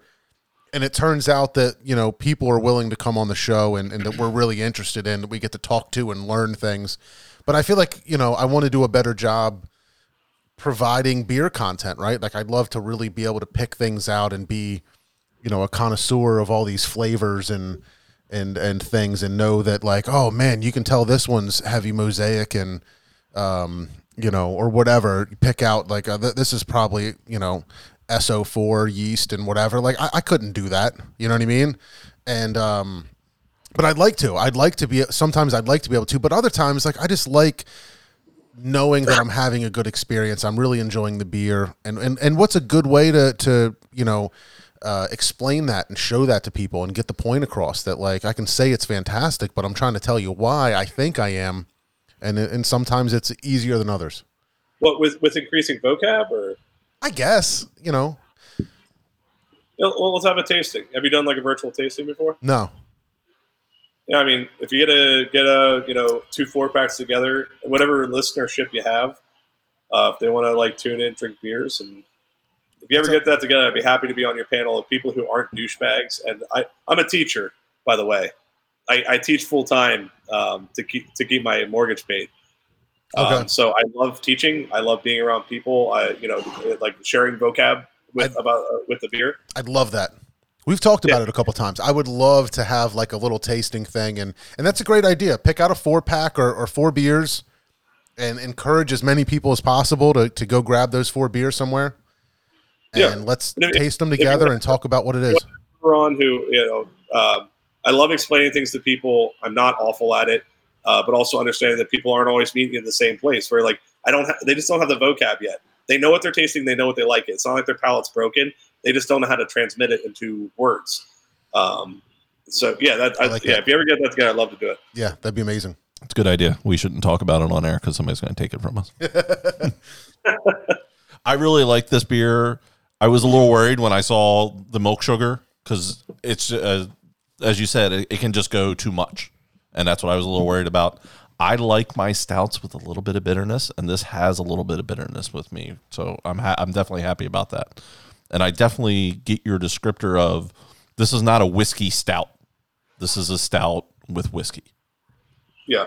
I mean, you say you like bitterness? I like a little bit of bitterness in my stout. I feel like over the past, and I feel like it's gotten better in maybe the past year or two, but back a couple years ago, it was like every stout just had to be overly sweet and overly adjunct, and that's all people were putting out because that's all people were buying. But it's nice to get that bitterness back in there a little bit. Yeah, I mean, honestly, this one, it's to that metric, I could use a little bit more bitterness. Like I don't get charcoal here, where I get a little bit of dark chocolate, a little bit of burnt toffee. The whiskey's there, the oak, the twangy American oak flavor is definitely there. But what I don't get is charcoal. Where if you think like Old Rasputin, Old Rasputin, one of my favorite imperial stouts all the time, you have that charcoal note. That light bit of it that's so pleasant. Where I think to your point, I actually could use a little bit more in this one. It's a nice imperial stout. I say I could use a little bit more of that. Is that a Russian imperial stout characteristic? Because I always hear about that's Old Rasputin is Russian imperial stout, correct? Yeah. Is that I always wonder what's the difference between Russian imperial stout and just imperial stout? You'd have to get an expert. You'd have to get one of two things. You have to either get an expert in imperial stouts on, or get somebody who's dumb enough to disagree with beer nerds about that distinction. I am neither of those. I can tell you what I think, but I know that somebody who has the BJCP guidelines in front of them will be like, well, actually. Yeah. Yeah. Yeah, so ask a beer nerd. I'm not a beer nerd. I'm a brewer. Old Rasputin's one of the ones that I try and get at least one a year. And just I freaking love that beer. I could sit in the basement, and my basement's a little bit chilly, but I have like this little electric fireplace, and I could sit and just spend time with that beer, not do anything, and just drink that beer. Yeah, we didn't get enough snow this year to have a true experience, but yeah, when it's snowing out, woo, there's nothing better, buddy. Yeah. I kind of feel like this overall evening, I'll say, is that like what I'm noticing with a lot of these beers, that these three beers are completely unique. There's nothing about them that makes me say like they're all just completely unique. They're all very, very different. But each one of them has this incredible complexity of flavors that all play so well together, incredibly balanced. It's amazing to think that the process that you started to explain, that of what's going on with these beers, how difficult it is, how long it takes, everything that's going into them, that they taste this well executed. They're all completely different beers. But nothing's so like nothing is knocking you over the head. Like I think you were saying earlier, there's no ingredient that's too much, or it just makes it like I was trying to make this cinnamon stout and it's just so much cinnamon or whatever it is. Everything is perfectly put in place. Everything's where it's supposed to be. There it is. Once again. Thank you for seeing that in the beer. Even I think you stepped out to hit the head or whatever it was. We were talking about like for this beer already. So this is my first year of brewing wort, and now after that year, I'm finally getting to release things. And so already, like with this version of Babe, I'm happy with how it came out. I think it's a fine imperial stout. But already, like I'm looking forward to next year to brewing it again, because I just don't get. It's not one of those styles. It's not one of those styles where you get to brew it like every goddamn week. Like if you brew IPAs, guess what, buddy? Like if you didn't get on this one, get them next time, slugger, because Monday morning you do it again. But this one, you generally only get to brew it once or twice a year. So already I'm like, I have my notes, like I got to up this, like a little more, a little more bitterness, whatever it is. So thank you for a first shot. I'm happy with it. I'm happy to send it out. I wouldn't send it out if I didn't think it was a solid imperial stout, but I appreciate the acknowledging that I'm not, things should be balanced, things should be pleasant.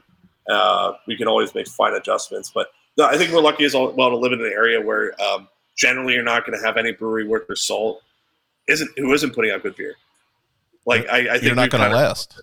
We've crossed the other side of Looking Glass, where like generally speaking, unless it's a place that just is bad, you're not going to find breweries that are putting out a bad example of a style. I don't know how many crappy beers I've had in the last 2 or 3 years. Maybe I'm not drinking in the right places to have crappy beers, but I think we're pretty lucky in this area. Like, everybody does a pretty solid job.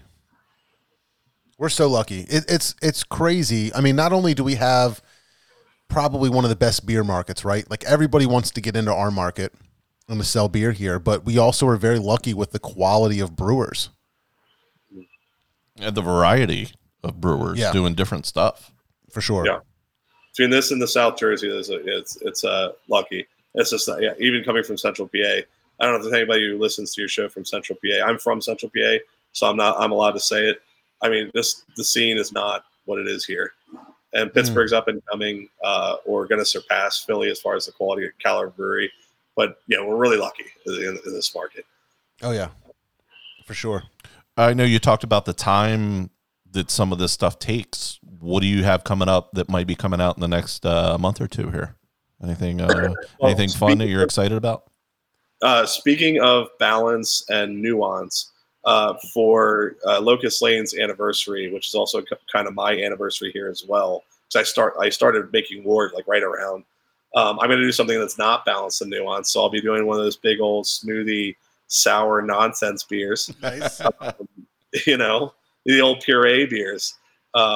It's more just to show that I can do it and then not do it, because I don't want to do it. Right. I want to make sour beers. I want to make well-attenuated actual sour beers.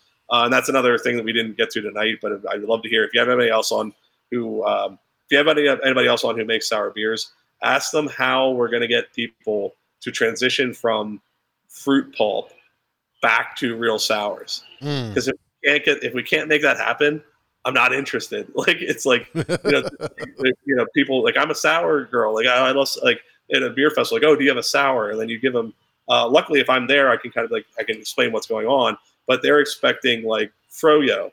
Yeah. And you hand them a well-attenuated barrel-aged sour. So the term sour has gone like topsy-turvy in the last 6 years. So as far as what's coming up, I'm going to do a big old smoothie. I think I'm going to do some pineapple, some coconut, make it fun. Drink some puree for a little bit, and then just don't do that. Last year I did one for their anniversary just to show them I could do it, but I just don't want to do it. On that, I have a raspberry and rose water project that I'm working on. I want to play with some rose water, like basically go to the Indian aisle and find something interesting, and the Indian part of the aisle of Wegmans and find something interesting. Like, oh, rose water, cool. Let's play with that. Some of those projects I'll be excited within the next couple of months. I'm hoping to put out some more straight, maybe like saisons, just non-fruited, non-flavored, non-fruited projects as well. Probably have some more ready that should be able to do that. So it's a mix, a little bit of silly. I kind of get to do whatever I want to do. Like, I'm not trying to fill a tap room. I'm not trying to have a new IPA on every week. So I get to like blend when I want to blend and when I feel like I have to blend something to say something. And if I don't have anything to say, then I won't make any beer. So there's a sense of intentionality to it. So when we had this podcast with the guy that's doing the film about bottle conditioned beers, right? And he's talking about, like, listen, people don't realize the work that goes into it, and they're just starting to be, over the last few years, really appreciated. And people are saying lagers, coming back. Do you see, do you hope, I'm sure you hope, but do you see like a trend happening where, as more and more people get exposed to the craft beer industry through exploding canned sours, through the haziest, juiciest IPAs with zero IBUs, and but then they end up having these fantastic, traditional European style beers, and then they start evolving into lagers and pilsners, and eventually finding these these awesome barrel projects. Do you see people coming back to that and maybe a growth in the market more than there is now? That's a big question. That's a big question, and I hope I'm wrong. I don't. And so you're like, well, why are you making them? I don't think it's ever like, basically, let's say late 90s into like the early aughts, you saw, your Russian River explosion, Americans really getting tuned on to this thing, like Cascade and like all the guys who put beer out across the country. I don't think that it's ever been a super like we're talking like with craft beer drinkers and the people who like traditional sours. You're talking about a niche within a niche. I don't think it's going to grow beyond that. I don't think it has to. Again, this is not a scalable thing. It's basically if 10% of craft beer drinkers will occasionally buy some bottles of like true sour and enjoy it and like having it out for cigar night or something special because they're not cheap. Yeah, like that's how it always has been. And that's how I hope it stays, where it's consistent. These people know what they're talking about. They know what they're getting into. They know what the brewer's doing with this, and they enjoy it. Like sticking to that core of people and making sure you don't do goofy shit to piss them off is the right thing because they're smart. Like people who like these kinds of beers and know about them, they are the most educated of the educated beer drinkers. They're no dummies. They know when you're trying to give them something awful, and you can't lie to these people because they've been drinking this stuff since it started. Like they've been drinking, basically you're talking about what was our first craft beer experience. These guys were already drinking craft beer then. And you can't lie to them because they're a hyper educated, intelligent consumer and they're not going to blog about you. They just won't drink your shit anymore. They won't recommend it to anybody. So I don't think it grows beyond that. And I'd love to be wrong. I'd love for more people to find this. I think that the sustainability argument for Petite Saison that I laid out earlier, I love that. Yeah. Maybe you get some people into it from that, where like this is an actual sustainable beer. It happens to taste good, but it's also not resource intensive. But I don't know. I hope I'm wrong about that, but I also don't lament that because I think the people who enjoy, you talk about like the Seed or Fermentary Form or like some of these guys who are like putting out barrel projects. That new place by that asshole, the Furrow. I don't know if you heard of that place, the Furrow. Guy's a douche. But people who enjoy that know about it. They're really educated. They're not going to snow you. They don't, and they expect you not to lie to them with your product. And so you have to always put out good things. And I like that. I'm fine with that because I don't need this. I don't need to support a huge team of people. Yeah, I hear you, and I love that passion and that model. And it's like I like being, that underground thing that the people that really care are the ones supporting it, and that's great. But I think I forget the guy's name, the guy from that podcast from Bottle Conditioned, Jerry. Yes, Jerry was the bottle condition guy. Jerry said this, and now it's become like a dream that I would love to see happen. Is he's like, you go to a restaurant, a nice restaurant, right, and they've got this incredible wine list. Like people should appreciate. A 6 or 8 year old Cantillon like they do some kind of crazy bottle of red or whatever, right? So I really get excited about the idea of like not, imagine any fancy place around the main line having, a Furrow bottle or Furrow bottles on this like specialty list. Because I think I would get really excited about that, and people, it's not on people's radar. People, go crazy about these wines because that's a good year and whatever. But like, the same thing can be true with these blended, aged beers, and it's not on anybody's radar yet. I think as far as quality, that industry has been there for a long time, and if Vinny Salurzo from Russian River can't figure it out. I don't know who can. Anybody, right? No. Yeah, I mean, I 1,000% will get on that train. I think that'd be awesome. I just think you like wish in one hand and poop in the other. Right. I guess I would make the inverse argument as a brewer who thinks that our industry, and this is one of the things that like, is it enough to just be a brewery anymore? We're not going to get to the garden tonight or the farm part of the operation. Like, is it enough to be a brewer anymore? I guess I look at it where over the next 5 to 10 years, craft brewing is not dead. It's not dying. It's just not growing at the same astronomical rate. And I think that craft breweries need to knock it out over the skis, take care of their home base, make sure the people that are keeping your lights on are happy. I think that over the next 10 years, the average Americans could spend their money on Snapple. They could buy Snapple. They could buy White Claw. They could buy whatever new product is coming out other than beer. And so I think the pipe dream of seeing beers, bottle conditioned beers, appreciated like other wine. I think as an industry, we need to think of some creative solutions to ingratiate ourselves, to continue to entertain the drinking public. And I don't think that adjunct pastry stouts are necessarily the thing that's going to get us there. I don't think that, that's an answer. If I had that answer, then I would be like starting another brewery right away. Right. But just maybe some food for thought of, yeah, I'd love if they would appreciate it more, but I think we should be more focused and more lean in our planning as brewers, and just stay true to your core. Make your local population happy. Don't try to become a regional brewery. The age of regional breweries is about done. There's no more. So? I don't. No. Let me clarify. New regional breweries. Okay. I even think established regional breweries are. I've been saying for a couple of years now. You either want to be incredibly huge or you want to be small. You don't want to be those middle guys right now. Yeah, and that's so you look at a company like Trogs, like these whales and art like Trogs, Dogfish, Victory, the big boys in our region.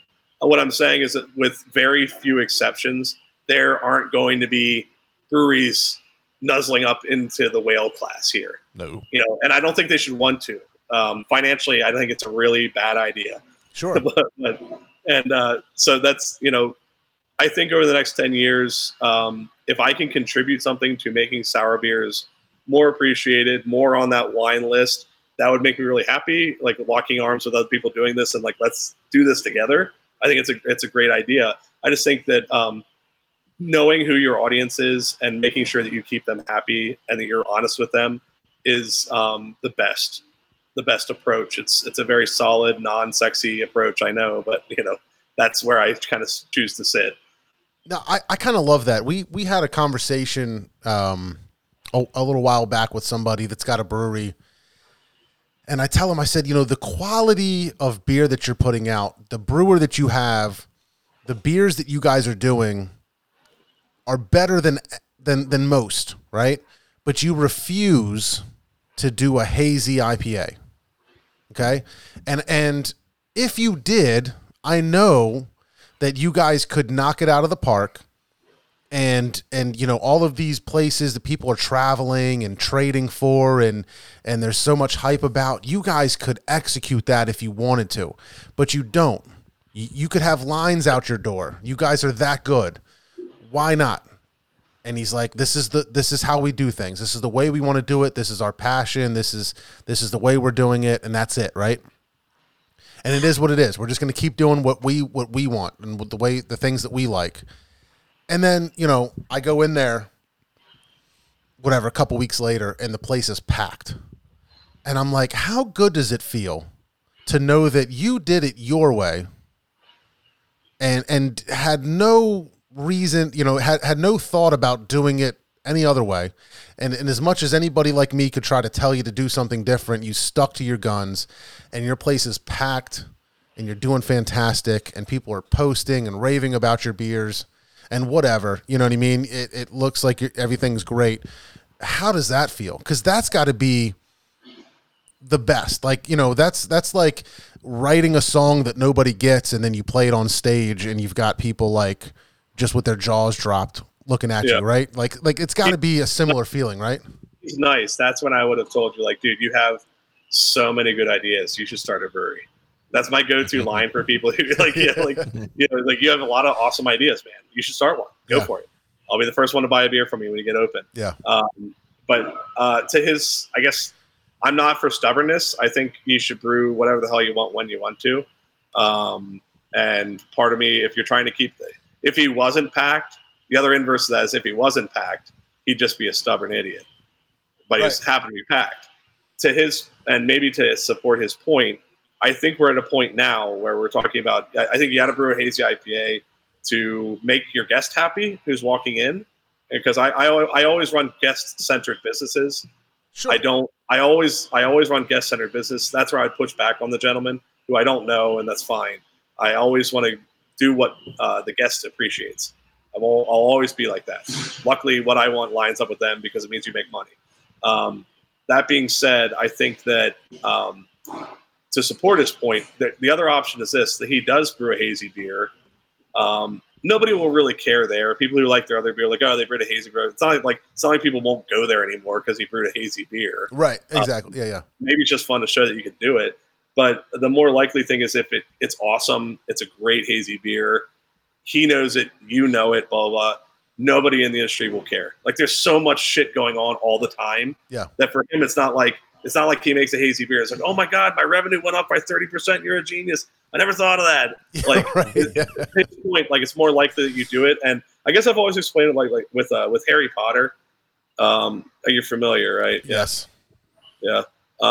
Like it's the idea of when you open your brewery, you have about 3 to 4 months to get sorted into whatever school you're going to get sorted into.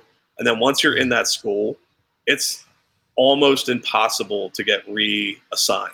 That's crazy.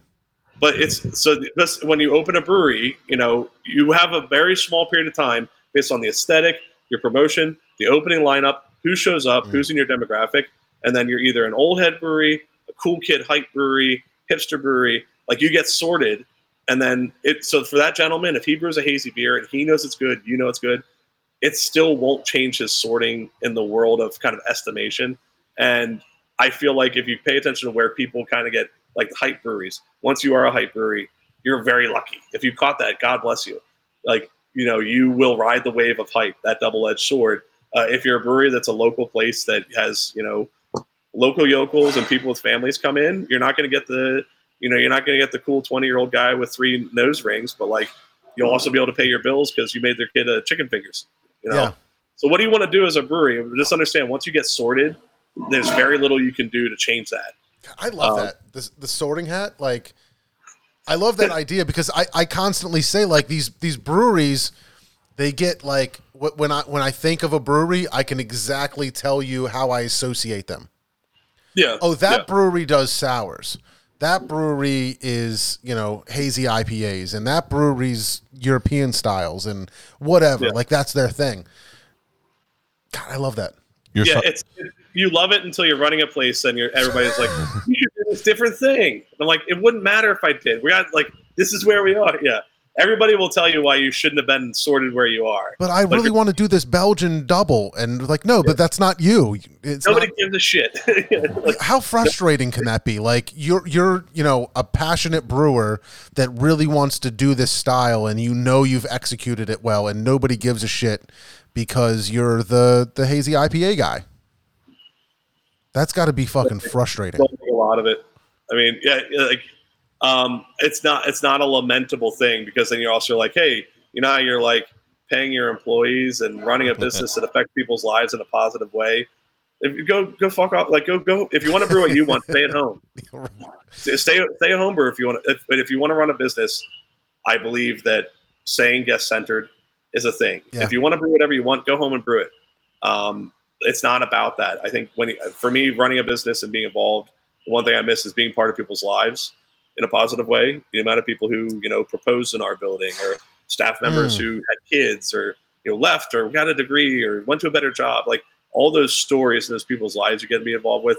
That's the most that's for me a very, very essential part of why I want to do this, why I want to be in this industry. Yeah. So if somebody says, we don't like your double IPA, or hey, you should brew this style, you shouldn't have brewed that. It's really kind of, I made beer and I got involved with people's lives. That's kind of the tail of the tape for me. I'm also not dead yet, so hopefully more things. That's amazing. I think Fish is saying it's almost time. Should we do a toast? Let's do toast. How about a beer? Woo! Might Be Brews presents the toast of the week. Oh my God, dude. I got a quick one. Go ahead. Claude Giroux, Played Claude. his 1,000th game as a Flyer. Holy shit. He was a quality dude. I think he's going to get traded here this weekend. The trade deadline, I think, is Monday. Can he get traded? How is he not, in a walker? Isn't he like 1,000 years old? He's not 1,000 years old. He's definitely older as far as hockey players go, but he's definitely not. And he's still contributing. He's still contributing. He can definitely go to enough to get traded. A team that's going to be in the playoffs and make a difference. They're linking him to the Avalanche, but he's the most games as a Flyers captain. Wow. He's never been like, you don't hear anything bad about Claude Giroux. The Flyers stink right now, but he's a quality dude, and we wish him well. Cheers to Claude. I got a Claude jersey upstairs. There you go. Cheers to Giroux. And they actually won a hockey game tonight, so that's a bonus, 5-4. Wow. Yeah. Wow. Shout out Fish. I'm going to give him a toast quick. But my toast is probably by the time, before we do the next podcast, our good buddies, Brett and Laura, they're probably going to have their baby. Pop that sucker out. That thing is ready to pop. I think she's technically, her due date is the 19th. I think we went to dinner, not that long ago, and she was pretty much saying she's ready to go. But I think by the time the next one comes out, that's going to already happen, and I might have to end up doing it again then. Who knows what the deal is going to be. But anyway, that was my toast. Toast to Brett and Laura. Cheers to you guys. Good luck with the little guy. I hear the 29th would be a really good date to have a kid. Is that your birthday? That's my birthday. Oh, shit. It's coming up, huh? It's a great day. Best day. Honestly, for my toast, I do want to point out this at the end of this month, Locust Lane is celebrating their 5th year anniversary. Nice. So Locust Lane, I have a special relationship with them. They're coming up on 5 years. So to be able to do this for 5 years, and again, build a strong business that's full of a lot of great people and still not be jaded and be happy, and that shows in their beer, it shows in their presentation, it shows in their team, and I think guests can really feel that. If you haven't been to Locust Lane in a while, if they got their little sorting cap on and you decide it's not come check them out. They're putting out some great liquid. Put it back on your rotation for places if you're close to Malvern, and especially coming up on 5 years, you can't be bad at something and do it for 5 years. For sure. Do it successfully for 5 years. So come check it out. Come check out some Furrow stuff while you're there. But a toast to Locust Lane for a great 5 years. They were actually one of the breweries, when you were talking about the sorting hat thing, that I think has kind of changed their house a little bit. When they came out, they had their like 4 styles. They had that like first weekend and those first couple months, and I feel like people did kind of put them in that, they did those couple classic styles, but now I feel like they've branched out, and I think people are getting a little bit more into the stuff that they're doing, and I think it's they're doing a great job. The push is still for those guys. Again, I'm not formally with Locust Lane, but I love the hell out of their business. If you haven't been in a while, come check them out. Doing a lot of new beers. I've also got a couple things on. I work with them on some of their projects as well. So yeah, come check them out if you haven't been around for a while. Yeah, I love those guys. Fantastic people, fantastic beers. We got to do another show with them. Dan, I think we could do another 2 shows. Easy. We've got another 4 hours in us. Not like that. Yeah, I think we've got another 4 hours. It's been an absolute pleasure. I'm so glad we finally hooked up. And I want to do it. Let's figure out the tasting thing. Let's do a tasting show. And I'm telling you, man, you were so much fun to talk to. Anytime you have anything going on, if you think there's a place that we can help you, let me know, because I would love to hang out and talk again. It was just a fantastic time. You were a great guest, and I'm so thankful for the time and the content and the beers. Jesus Christ, the beers are so good. JC gets a shout out on those beers. All right, but let's wrap this thing up. Guys, if you took the time to watch, to listen, to hang out with us, we really appreciate you. Big shout out to Dan, the Furrow Blendery. Make sure you look him up online on social media. Make sure you're following us, YouTube, Twitch, Facebook, Instagram, Twitter, all the good stuff. But if you took the time, we appreciate you so much, and we will talk to you next time. Long